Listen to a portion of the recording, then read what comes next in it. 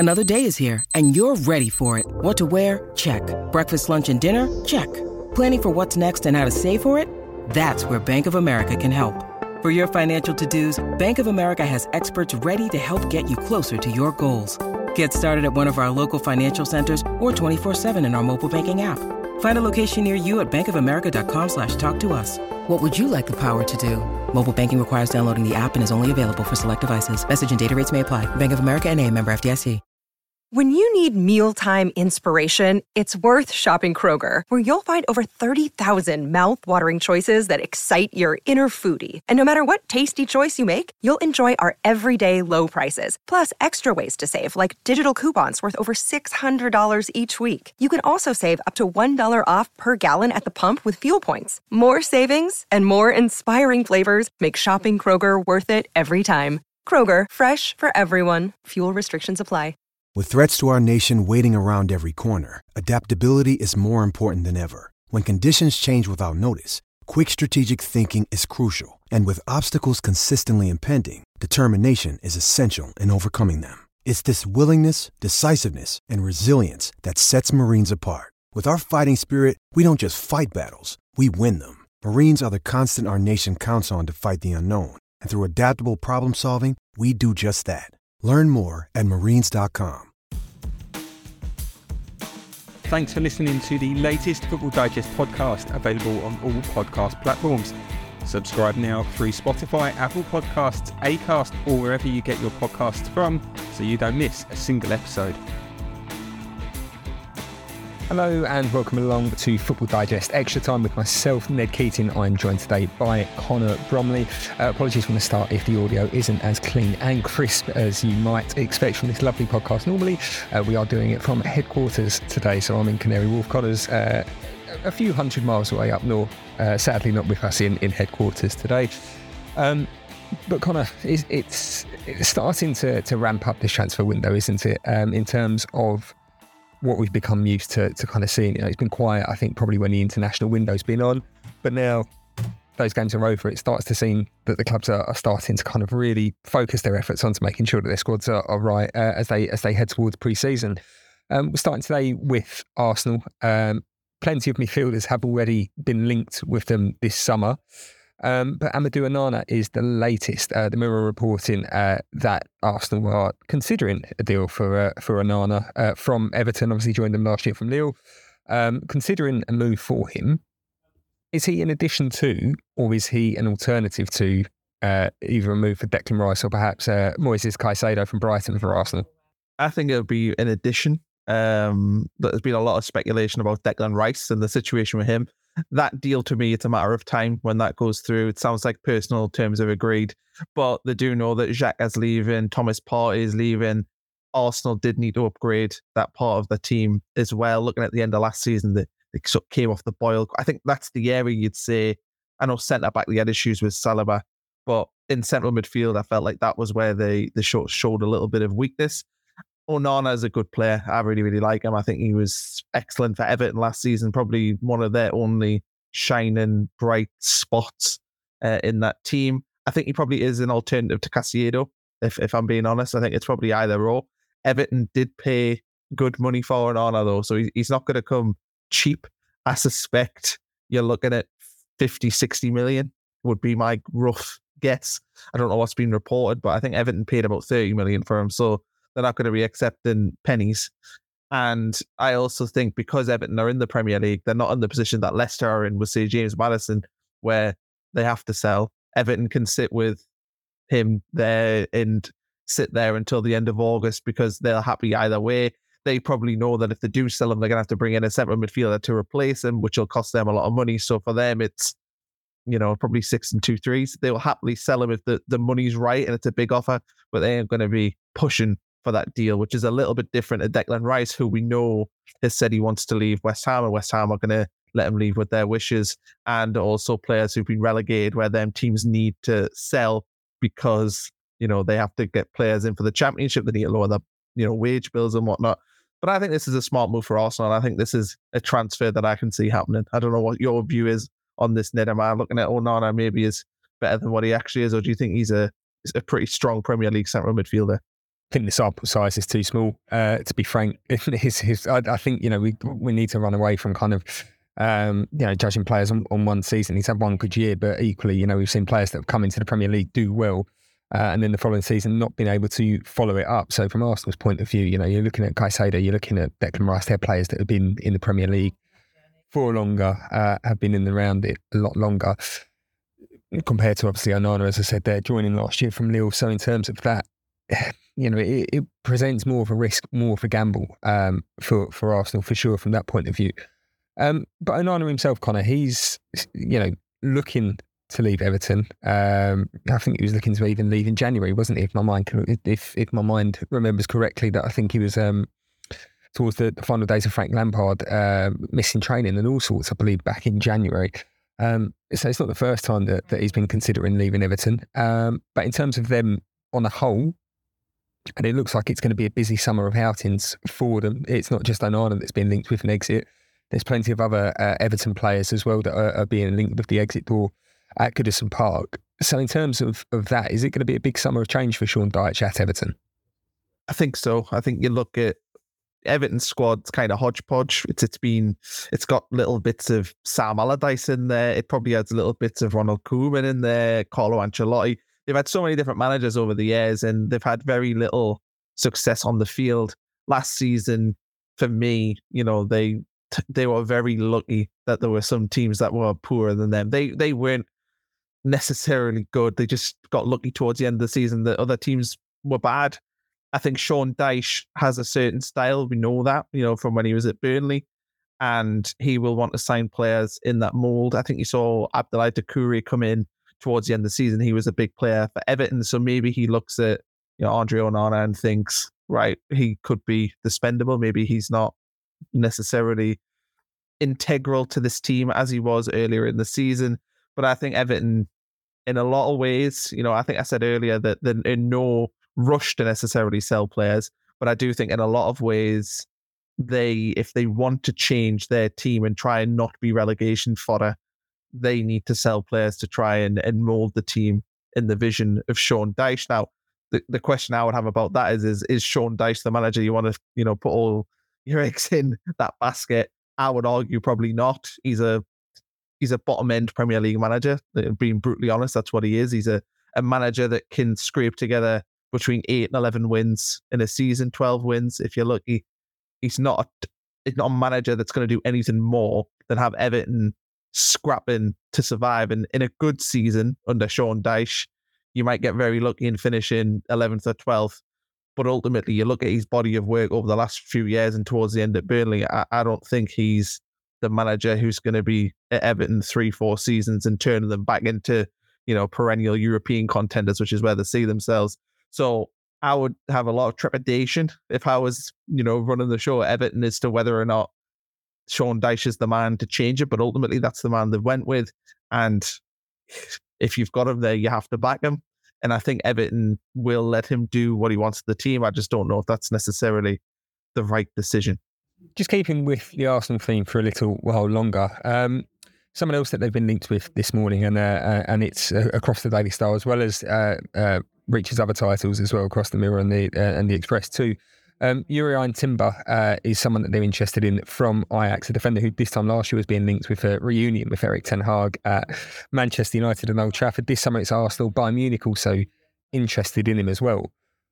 But knowing about the positions that he plays, he can cover right back, he can cover centre back, and looking at the Arsenal squad, I know they're all keen to add a bit of depth to it, obviously being back in the Champions League, and it's going to be a tougher on the squad this season. But they've got Ben White, they've got William Saliba, they've got Takahiro Tomiyasu, all three of whom can play right back and centre back as well.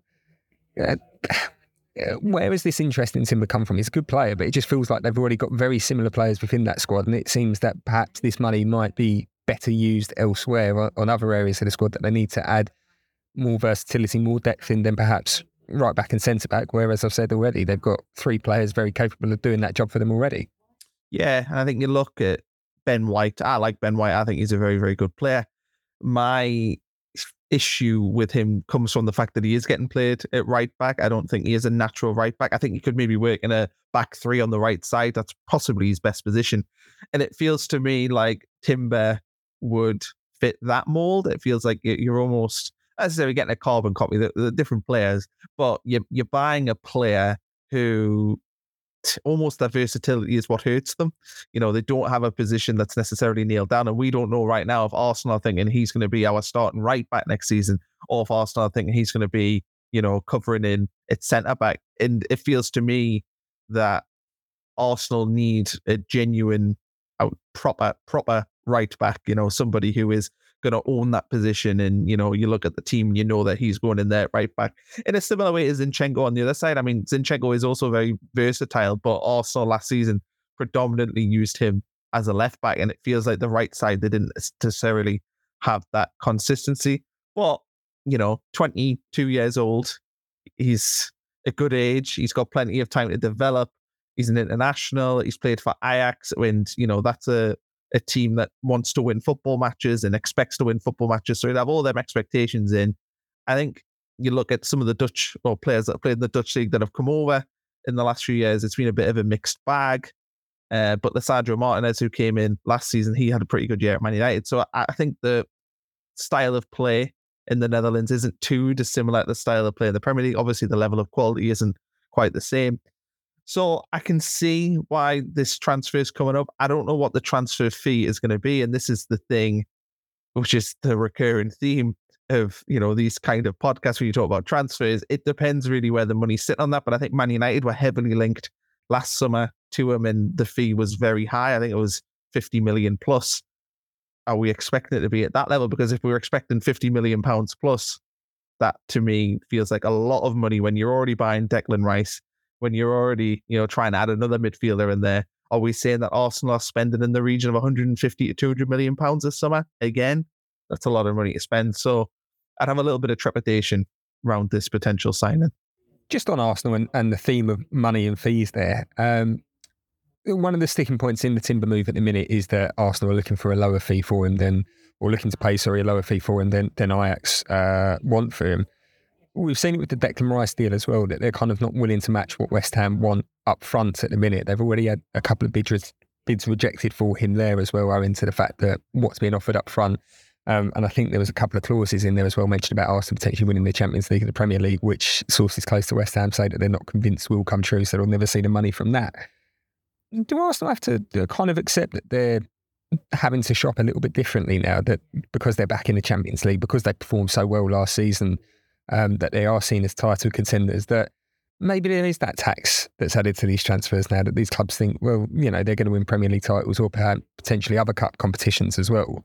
We'll see if we can charge them a little bit more. Do Arsenal have to get used to that new reality now? Yeah, and I think as well, you've got the other issue that every team in the Premier League has a lot of money, especially at the top end. And now you've added in Newcastle to that list of potential buyers. So, these teams, the pool of teams that are looking to buy and pay large fees is getting bigger. And at the same time, Arsenal have spent big money over the last few years, which creates that reputation of Arsenal are willing to spend big money. You look back to the last 2 summers and they have forked out, I would guess, a minimum of 150 million pounds each summer. Last year, Zinchenko and Jesus must have set them back 75 million pounds. I remember them buying Ben White for 50 million pounds. And ultimately, if you want to be one of the big players in Europe, one of the top teams, you have to pay the big fees, and you have to, if 100 million pounds is what it takes for Declan Rice, that's the fee you have to pay. And if Arsenal want to be competing with them teams, they have to accept that that's their new reality, and they have to shop differently. Instead of maybe signing 4 or 5 players every summer, do they sign 1 or 2 players every summer and try and do slow incremental improvements? And I actually think Arsenal are well placed to do that. You look at what they've done, they've had quite a lot of change in that since Mikel Arteta's came in. Now, maybe it's time to kind of slow that down a little bit. I know they've got issues in central midfield, which obviously they're trying to address with Declan Rice, but maybe this summer you focus on fixing that area. Next summer, you focus on other areas of the team that you want to change. And, you can't every year spend, 200 million pounds on players and change so much of the team if you want to be competing at the top level. And you look at what Man City do, it's incremental changes, isn't it? The every season they sort of had 1 or 2 players take away 1 or 2 players. Last year they lost Raheem Sterling, Zinchenko, Gabriel Jesus. and they were big players for them, but they replaced them in the correct manner. And Arsenal, for me, need to be sort of following suit on that. They need to sell maybe a couple of players, and I know they're trying to do that with Thomas Partey and Granit Xhaka, but for me, it's sell a couple, bring in a couple. That's where they need to be right now.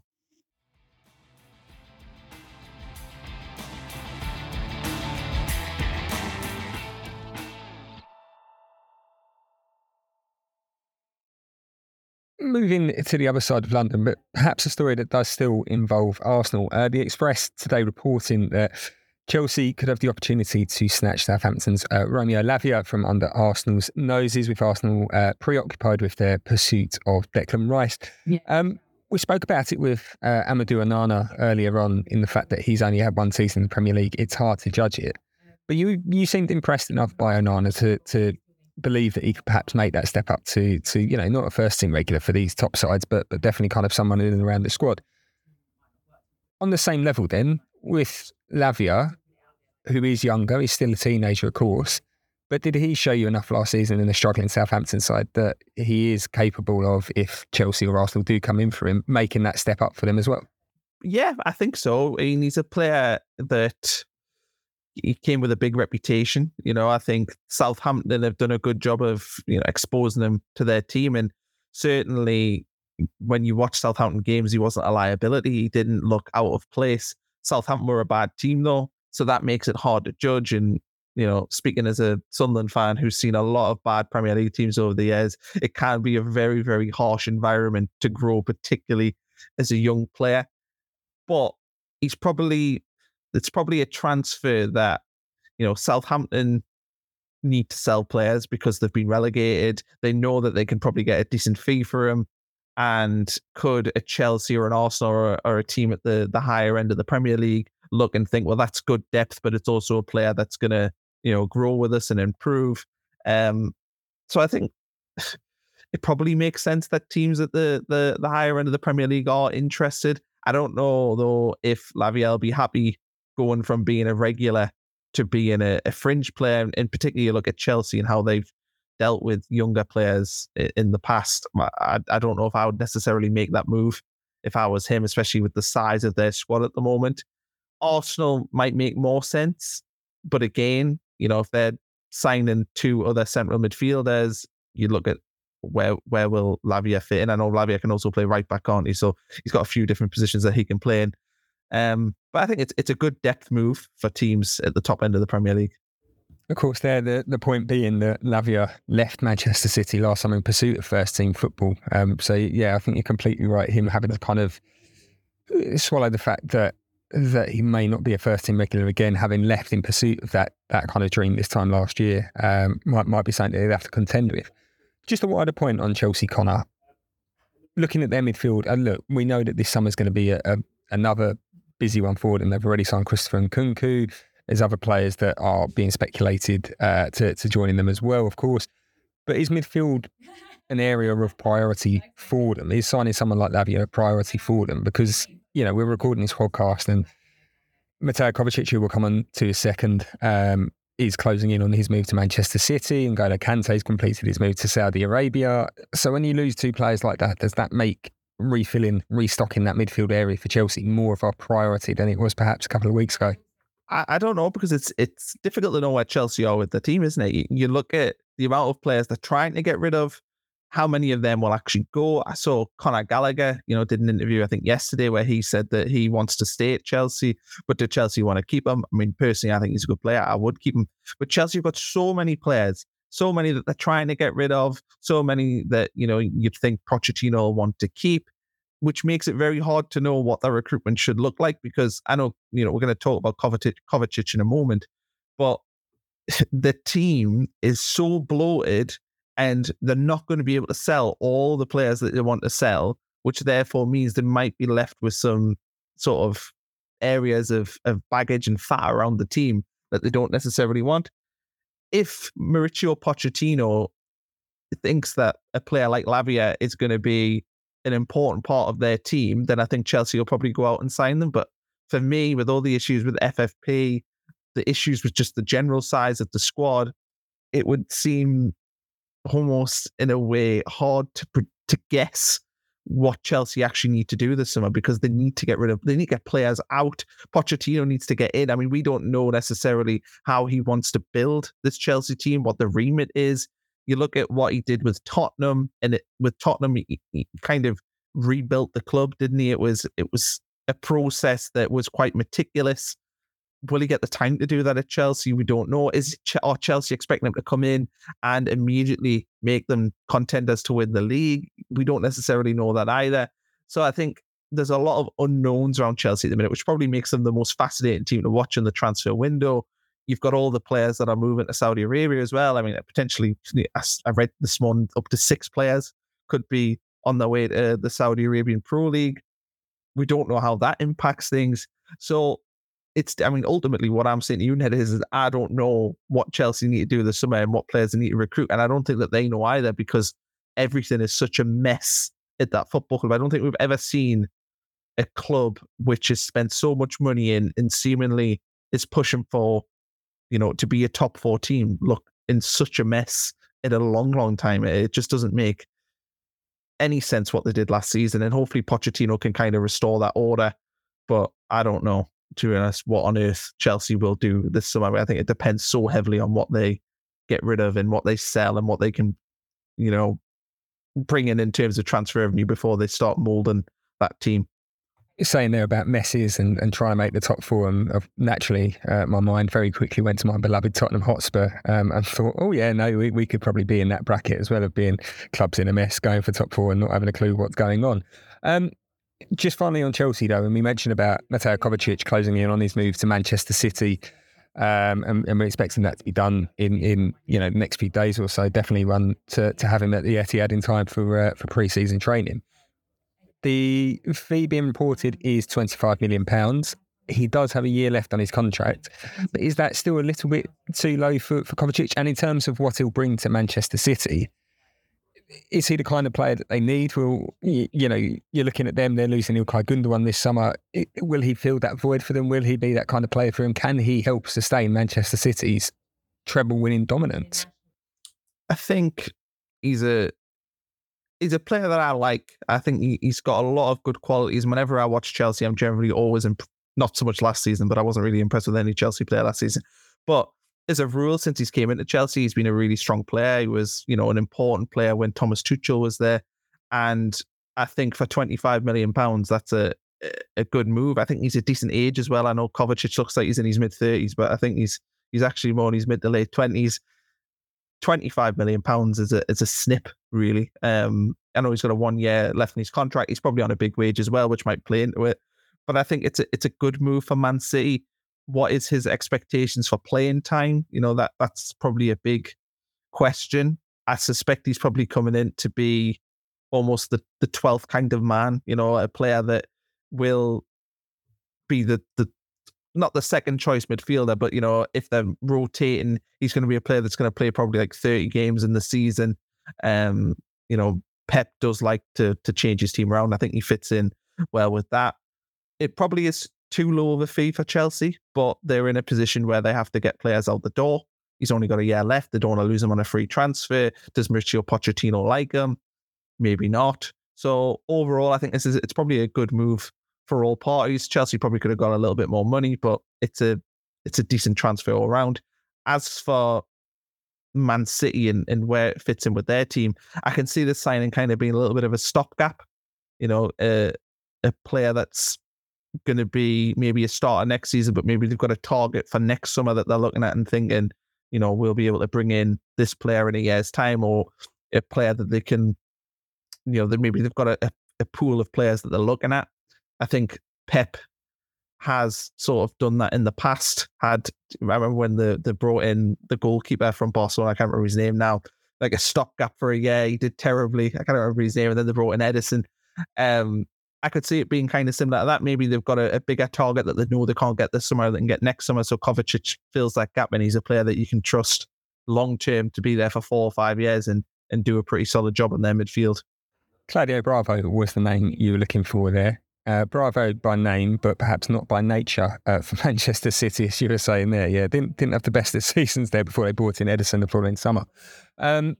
But moving now from Kovacic signing to Manchester City, moving across that city in general to the other side of Manchester and to United. Looks like Nicolo Barella is someone that's interested in them. The Mirror reporting that contact has been made with Inter Milan over Barella. He's been linked with Liverpool, he's been linked with Newcastle, now being linked with Manchester United. Would he adapt to the Premier League? Is he the kind of player that could fit in well to the Premier League? It seems like there's been several suitors in the competition for him, which suggests that these clubs do believe he can make the switch over from Serie A if he was to make the move this summer. Well, when you watch the Champions League and watched how he played in the final, I thought he played very, very well. I think you watch Italian football in general, I think has improved. I don't think it's nowhere near the level of the Premier League, but it's not a weak league by any stretch of the imagination. But I also think the fee that's being quoted, I think Barella is early 20s, isn't he? I think he's 23. So £50 million, I think it's roughly what's been reported. I think Newcastle reported have had that accepted the other day, then it got redacted that it was accepted. So a bit of confusion there.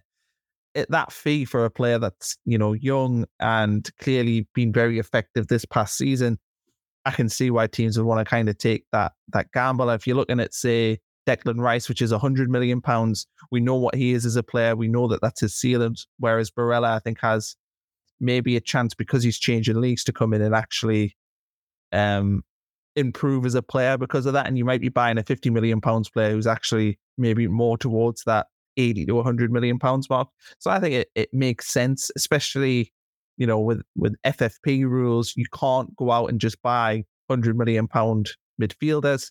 So I think this is a good move. Whoever gets him, I presume he's going to move to the Premier League. It's been so heavily linked. Whoever gets him is getting a strong player that impressed. I really think that it's a good bit of business. I think if Newcastle were to sign him, that would be a huge statement of intent from them. I think that would be signing a player from Inter Milan who had just been in the Champions League final. That would be a big statement from them. And you'd probably think that maybe Barella's looking at that and thinking Newcastle could be his third option. He probably would prefer a move to Man United or Liverpool, just logically speaking, even though Liverpool aren't in the Champions League and Newcastle are. But yeah, I think it's an interesting move to see him come to the Premier League. Off the top of my head, I've got Obafemi Martins and Davide Santon as being two that have also gone from Inter to Newcastle United as well. And yeah, probably had mixed success, I think, at best is probably what we could describe for those two players. So maybe if Barella does come across and as you said, there goes to his third option, which in no way reflects the fact that you're a Sunderland fan, I'm sure. Maybe he can have better success there than those two did. But just on Man United and another wider point in general, like Chelsea, is midfield a priority for them this summer? I would say so. I think midfield generally has been a weak spot for Man United, probably since. But I mean, they brought in Paul Pogba and he never really fit in, did he? He was a big player for them, but he didn't necessarily do what was expected of him. So I think you look at that Manchester United midfield. I think Fred had a good season, but ultimately we've kind of been there, seen it, done it with him, and we know that he struggles to put it together over a full season. Scott McTominay, I think he scored last night for Scotland, but he is, for me, maybe a midfielder that should be playing for West Ham. I don't think he's necessarily a Champions League level midfielder. And you look at Manchester United games last season, generally one of them is playing. So I would say that the midfield area for Manchester United is something that needs to be addressed. And I think last season when Eric Ten Hag came in, I think he didn't necessarily tinker all that much with the midfield. I'm trying to think who the side last season. Did they sign a midfielder last summer? Christian Eriksen. And yeah, Christian Eriksen on a free transfer, wasn't it? I'm going to Google it just quickly now, just so that I don't miss anyone big. This is how well prepared we are for these podcasts. Oh, they bought Casemiro last summer. And Casemiro again, of course. How could we forget about him? Casemiro, he came in last summer as well, but he's 30 years old, 31 years old now. I think Barella coming in it's a logical move for Man United, in my opinion, to bring in a central midfielder. I thought Declan Rice would have been a good fit for them, but seemingly they either weren't interested or Rice had his eyes set on a move to Arsenal instead. So yeah, this is a decent move. And Arsenal, look, obviously Marcel Sabitzer was there last season from January as well. And I thought he did well for Manchester United. So maybe it's in a sense, a replacement for him. Connor, thank you so much for your time today. Really appreciate your time as always. Again, apologies for the audio. It hasn't been that great. The joys of going into the office and working from there. Of course, you can keep up to date with all the latest from the transfer window across the Daily Star, Daily Express and Daily Mirror websites. But for now, it's goodbye.